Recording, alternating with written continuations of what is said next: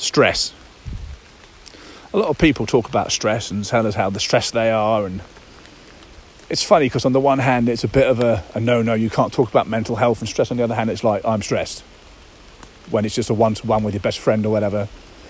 And either way, we don't really understand what stress is, because if we did, it wouldn't be a taboo. It would be, oh, okay, I can do something about that shit. And if we did, we wouldn't mind admitting to it. We wouldn't mind acknowledging it. And I'm going to explain to you why. This is DTFR episode 15. And this is entitled Stress. Now, rather than being one bulging entity which no one really can get their head round, I'm going to break stress down into two parts. The first is a physical part. The second is a mental part. And what do I mean by that? The physical part is a physical response. A series of physical reactions that take place in our body's chemistry and in our body itself in response to a trigger. So let's leave the trigger out of it and look at the physical response. It's called the fight or flight response. It's being hardwired into us. No one can be without it. The mechanism is hardwired into us, and it's been hardwired into us through evolution. It's activated by two parts of the nervous system. One called the sympathetic, which isn't very sympathetic at all because it actually activates the fight or flight response. And one called the parasympathetic, which reverses the fight or flight response. Now, some of the things that happen when we activate the fight or flight response, which is this physical reaction I'm talking about, is we get adrenaline, cortisol, all those chemicals going through the body. Our digestion shuts down, for one, which is why a lot of people that are stressed all the time suffer from IBS and bad tummy problems. Our immune system goes up and then flattens, so it increases for a very short period of time, then flattens totally, so we have our immune system stops working, because most of our immune system is actually attached to our stomach. Our heart rate increases, all the blood goes to our muscles, ready to run or fight. There's a third element that called freeze, which also happens, but for right now we're looking at fight or flight.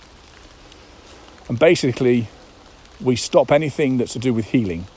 Our body is ready to fight or run. And a small amount of stress, or a small amount of fight or flight is really good. Because if we're in a situation where we need it, it energizes us to get away. A constant demand of fight or flight wrecks the body, wrecks our immune system, wrecks our digestive system, wrecks our muscles, wrecks everything, stops us from sleeping. So all the blood is going into looking for a threat. Now this is where I want to talk about the mental component.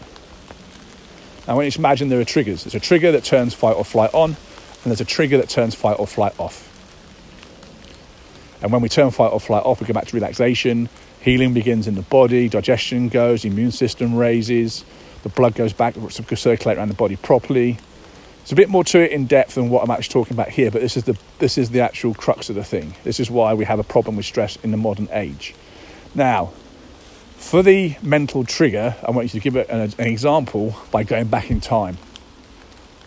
Thousands of years ago, man, as a species, we humans, were not the apex predator on the planet. We had threats to us all the time. Other bigger animals, we didn't have the tools and technology to fight them off. Other tribes, other humans.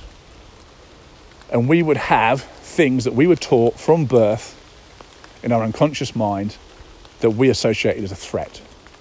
Now, whether it's the big saber-toothed lion, bad lion will kill you, or it's another human, this tribe that have these colours or wear these things or have these tribal markings, bad, they will kill you. Fight or flight can be enhanced from experience, so if actually someone's experienced that thing, it will activate it as well, much more so. So you have these things in our unconscious mind. This is the mental element. We have these things in our unconscious mind, and that's where the triggers are. So our senses are looking around, we see something. In the old days, we see a tribesman from another tribe. We see a mountain lion. Activate fight or flight, great. You fight, you run, whatever. You win the fight or you're dead. You run away from the fight or you're dead. Eventually that situation will resolve itself half an hour, 45 minutes later, and the reverse will happen. The fight or flight trigger, or the reverse trigger, will cancel fight or flight, go back to what we call feed and breed.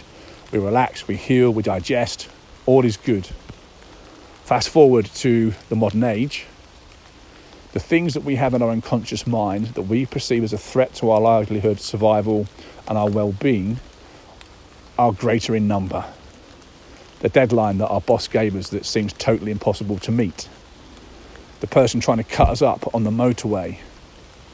The argument with our partner. The stress from living in the West in general, politics, religion, whatever you want to call it. They all have invisible triggers in our unconscious mind which will set that system off. So when we're stressed about something, it's not because that thing is just that thing and it stresses us out, it's because we have that trigger. Now the good news is we can work with the unconscious mind.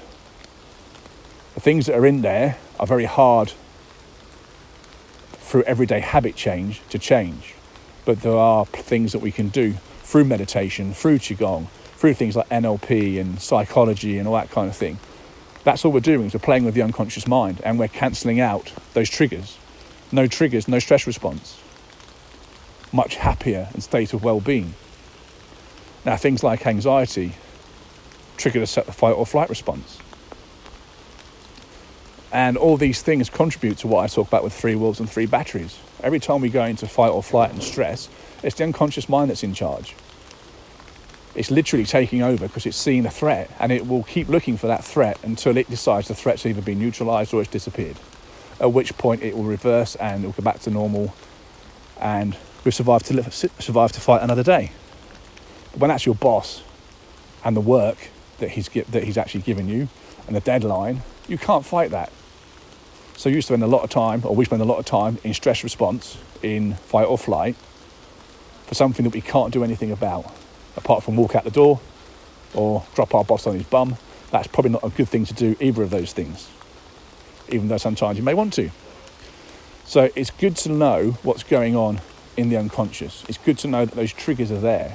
So when we find a trigger, often in hindsight, because at the time we won't really be in any way to consciously override it, although it is possible. If our conscious battery is high, we can override fight or flight, and we take control of ourselves.